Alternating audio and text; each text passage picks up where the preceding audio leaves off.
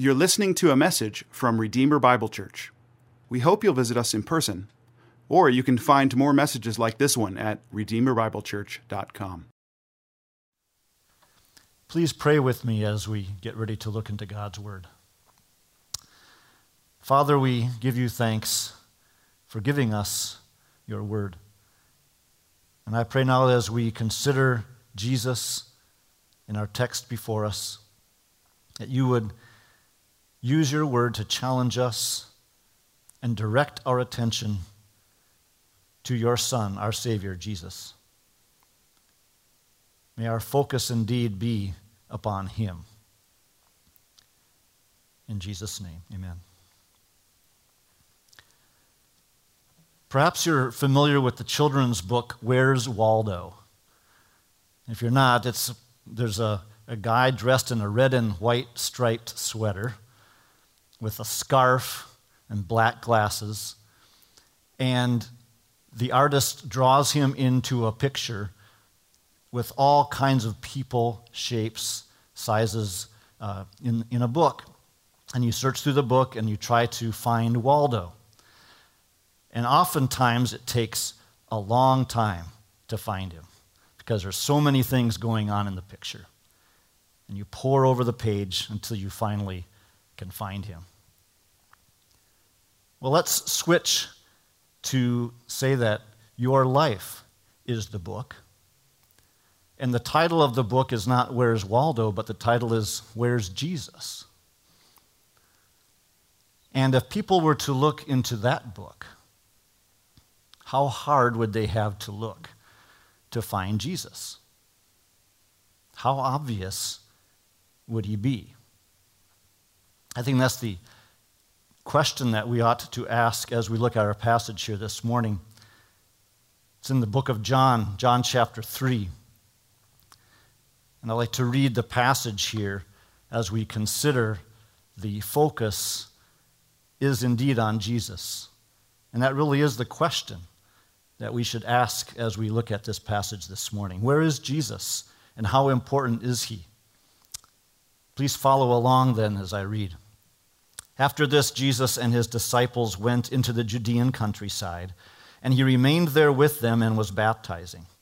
John also was baptizing at Aenon near Salim, because water was plentiful there, and people were coming and being baptized, for John had not yet been put in prison. Now a discussion arose between some of John's disciples and a Jew over purification. And they came to John and said to him, "Rabbi, he who was with you across the Jordan, to whom you bore witness, look, he is baptizing, and all are going to him." John answered, "A person cannot receive even one thing unless it is given to him from heaven. You yourselves bear me witness that I said, I am not the Christ, but I have been sent before him. The one who has the bride is the bridegroom. The friend of the bridegroom who stands and hears him rejoices greatly at the bridegroom's voice. Therefore this joy of mine is now complete. He must increase, but I must decrease. He who comes from heaven, from above, is above all. He who is of the earth belongs to the earth and speaks in an earthly way. He who comes from heaven is above all. He bears witness to what he has seen and heard, yet no one receives his testimony. Whoever receives his testimony sets his seal to this, that God is true. For he whom God has sent utters the words of God, for he gives the Spirit without measure. The Father loves the Son and has given all things into his hand. Whoever believes in the Son has eternal life. Whoever does not obey the Son shall not see life, but the wrath of God remains on him." Well, we see in this passage the main focus of our sermon and the focus of the passage is the idea that our focus must indeed be on Jesus. John the Baptist knew this as we see in this text here, and this is the point that you and I must embrace, and that is that we must exalt Christ in our worship and in our service. We must be intentionally focused on Jesus. And I think the writer of the gospel here, John, shows us this point in two ways here as we look at this text. First of all, he develops an account here between John the Baptist's disciples and an interaction with John himself. And then, following that narrative, he gives instruction about Jesus beginning in verse 31 to 36. And so, as we focus then on Christ, and that is the point of the text, I'd like us to see that in both the story that is given here and the statement about Christ. So let's begin by looking at the story that is presented to us here. And it's an interesting one because Jesus and his disciples are baptizing, and John the Baptist and his disciples are baptizing. In fact, John the Baptist had disciples before Jesus did. And now they are near to one another, and they are baptizing. And we notice here a bit of ministry envy on the part of John the Baptist's disciples. See it there in verse 26. Because they come to John and they say, "Rabbi, he who was with you across the Jordan, to whom you bore witness," that of course is Jesus, "look, he is baptizing and all are going to him." Well, they're concerned. Seems that Jesus is getting more attention than John. And John's disciples are worried about this. But John uses this occasion to teach a very important point. A very important point about where our attention ought to go. Before we get there, I think it's good for us to consider this notion of ministry envy, because we can all be tempted to look at gospel ministry as a turf war. Sometimes easy to be tempted to compare our ministry here at Redeemer with that of other gospel preaching churches in our area. And when we begin to compare, we can fall off the fence in one of two wrong directions. On one side, we can become jealous, like John's disciples did, and to ask why this other church has a larger attendance than ours, or has another type of ministry that we do not offer. And on the other side, we can begin to question the motives of other churches, accusing them of having a marketing mentality, or of using emotional appeals to boost attendance, or of preaching a weak gospel. Now, these sorts of things might be true in some cases, but we must avoid this type of a comparing spirit. We must not give in to this temptation like John the Baptist's disciples did. And so we see the scene is set here for the transition to what John is going to respond and say to his disciples beginning in verse 27. And John here makes three important points about ministry, about service, that are really important for us to gather or to understand as we consider Jesus as our focus. The first point found for us in verse 27 is that a person cannot receive even one thing unless it is given to him from heaven. So John the Baptist reminds us to remember God's providence. Remember God's providence. John tells us here that our ministries, our place in life, our job, our income, our family, our neighbors, all of these come into our lives by God's appointment. We must remember that his providential work is bringing about all of these events into our lives. Indeed, we have nothing. And I think it's important for us to remember, we have nothing to do with why we are in the place that we are except by God's appointment. It has come from him. It is by his good pleasure and grace. We might like to think that our unique abilities, our personalities, our self-confidence, our initiation has succeeded in helping us to receive the ministry or the place that God has given us. We need to put such thinking out of our minds. And remember that enlistment in God's army of gospel workers is not an opportunity for you to tell God how happy or disappointed you are with the area of life that you find yourself. In fact, when you chose to join this particular church, God knew exactly what your gifts and talents were, and he had a specific place or places where he wanted you to use those gifts. So remember, you don't receive anything apart from God's divine appointment. So trust in his providential care and direction. He will put you where he wants, doing what he wants at the time that he wants. So trust him and be thankful for the privilege to serve. Acknowledge God's wisdom in giving you the gifts that you have and in placing you and putting you in the place where you can use those gifts for his glory. John makes a second point. Not only are we to remember God's providence, we are to remember his mandate for us and for our ministry. Notice what John says in verse 28. You yourselves bear me witness that I said I am not the Christ, but I have been sent before him. We could go back 2 chapters in the book of John, back to chapter 1, where he comes right out and says, he confesses and did not deny, verse 20, I am not the Christ. Indeed, he says, I am the voice of one crying out in the wilderness, make straight the way of the Lord, as the prophet Isaiah said. John knew exactly why he was here. He was not here to be first in line. He was here to put Christ forward. That was his ministry. That was his mandate. And he knew what his mandate for ministry was. I think it's important that all of us remember what our mandate for ministry is.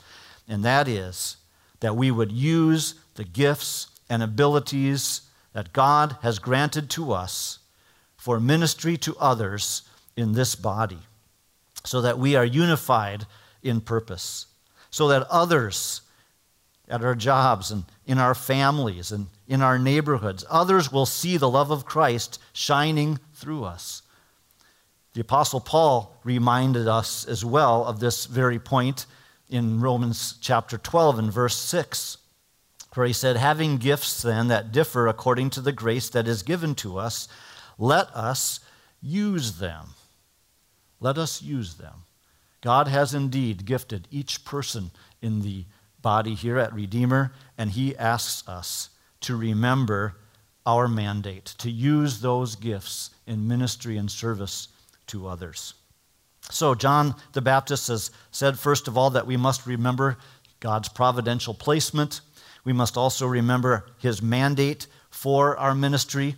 And then thirdly, he reminds us that we need to know what the focus of our lives and ministries are. And that focus is Jesus. He uses an illustration to make this point and talks about the best man at a wedding. He says, the one who has the bride is the bridegroom, and the friend of the bridegroom who stands and hears him rejoices greatly at the bridegroom's voice. Therefore, this joy of mine is now complete. John compares his ministry to that of the best man at a wedding. And how strange would it be if we attended a wedding, and as the bride's coming down the aisle and the groom's getting ready to meet her at the front of the auditorium, and the best man jumps out in front and grabs the hand of the bride before the groom does. We'd say that's absolutely ridiculous. That's not what the purpose of the best man is. No, the purpose of the best man is to put the groom forward. And that's what John the Baptist is saying about his ministry. And he says that to make the point that he makes there in verse 30, that he must increase and that I must decrease. So John uses this illustration to make this great point, that the focus of our ministry, the focus of our lives, must be on Jesus. He must be in the foreground, and I must be in the background. Now, how does it happen that we get this backwards sometimes? Well, I think sometimes we might embrace words of approval rather than reflecting praise to God. In our private conversations, we might focus more on our lives and our children's lives or our family's life or our week's achievements rather than directing attention to Christ. Now, I'm not saying that every conversation must be about Christ specifically, but do you say anything at all about him? Do the people that you talk with in your life, know that Christ is important to you? Or would they say that your children or your job or your home improvement project or your favorite sports team when they start playing again is what you were focused on? Now, as we continue to consider the issue of increasing affection for Christ, I think we need to ask ourselves, how well am I focusing my worship and my service on Christ? Is my love and affection for him obvious? Even obvious in the way I sing when we gather, and looking forward to being able to gather together soon. When we gather together and sing. Even when you're at your home and you're singing in front of your screen as you watch this tape. Can those around you see that Christ matters? Is the love of Christ clearly shown in how you focus on preaching and teaching of God's word? Can your children tell that Christ means everything to you? How important is Christ to you, and does it show? If we do not make a concerted and intentional effort to focus our attention, our worship on Christ, he will gradually become less and less significant, pushed to the periphery, marginalized, assumed, taken for granted, and you can't allow this tragedy to take place in your worship of Christ.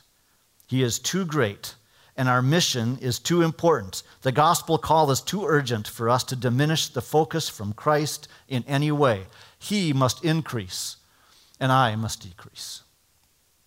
So we see that John has given to us a reminder here about our providential placement, our mandate for ministry, and where the focus of our ministry needs to be. It needs to be on Jesus. So John, the gospel writer, then takes this account of John's interaction with his disciples, and he uses it to make some specific points about Jesus. That's where I want to direct our attention to again here, beginning in verse 31. Actually, there are 4 points that John, the gospel writer, makes about Jesus. First, the first point is that he who comes from above. That statement is made here. This speaks to the fact that Jesus' origins are divine. He's from above. In comparison to John the Baptist, Jesus is from heaven, whereas John and all the rest of humanity, all of us, are of the earth, both in our origin and in our nature. Jesus is not just a man. He's not just a man. We human beings are finite and limited. Jesus, however, is not. He is from above. So that's the first point that John brings out here. He comes from above. Later in verse 31, he comes from heaven. The second point that we see here about Jesus, and the emphasis here, is that Jesus is sovereign, and he is over all. See that at the beginning of verse 31?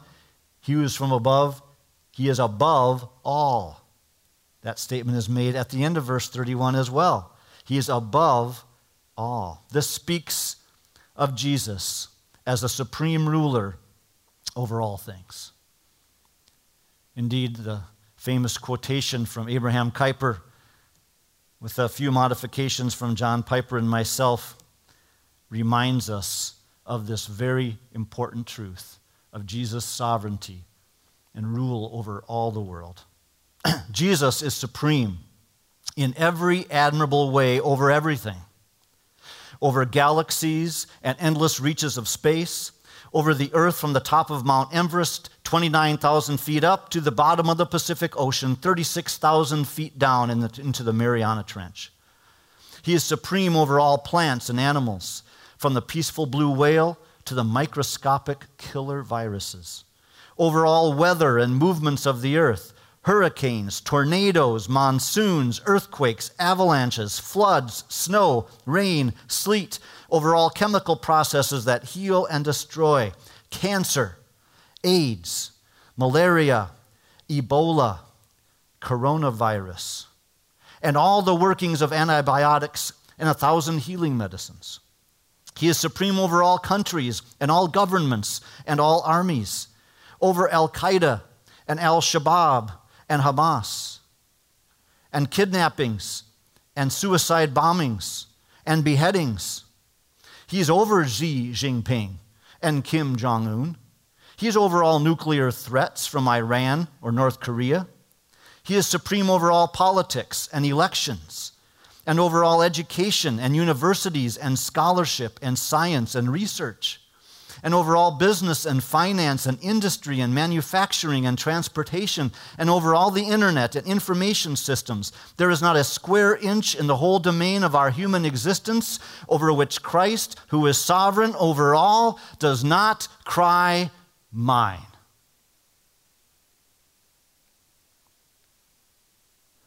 Jesus is sovereign. He is over all.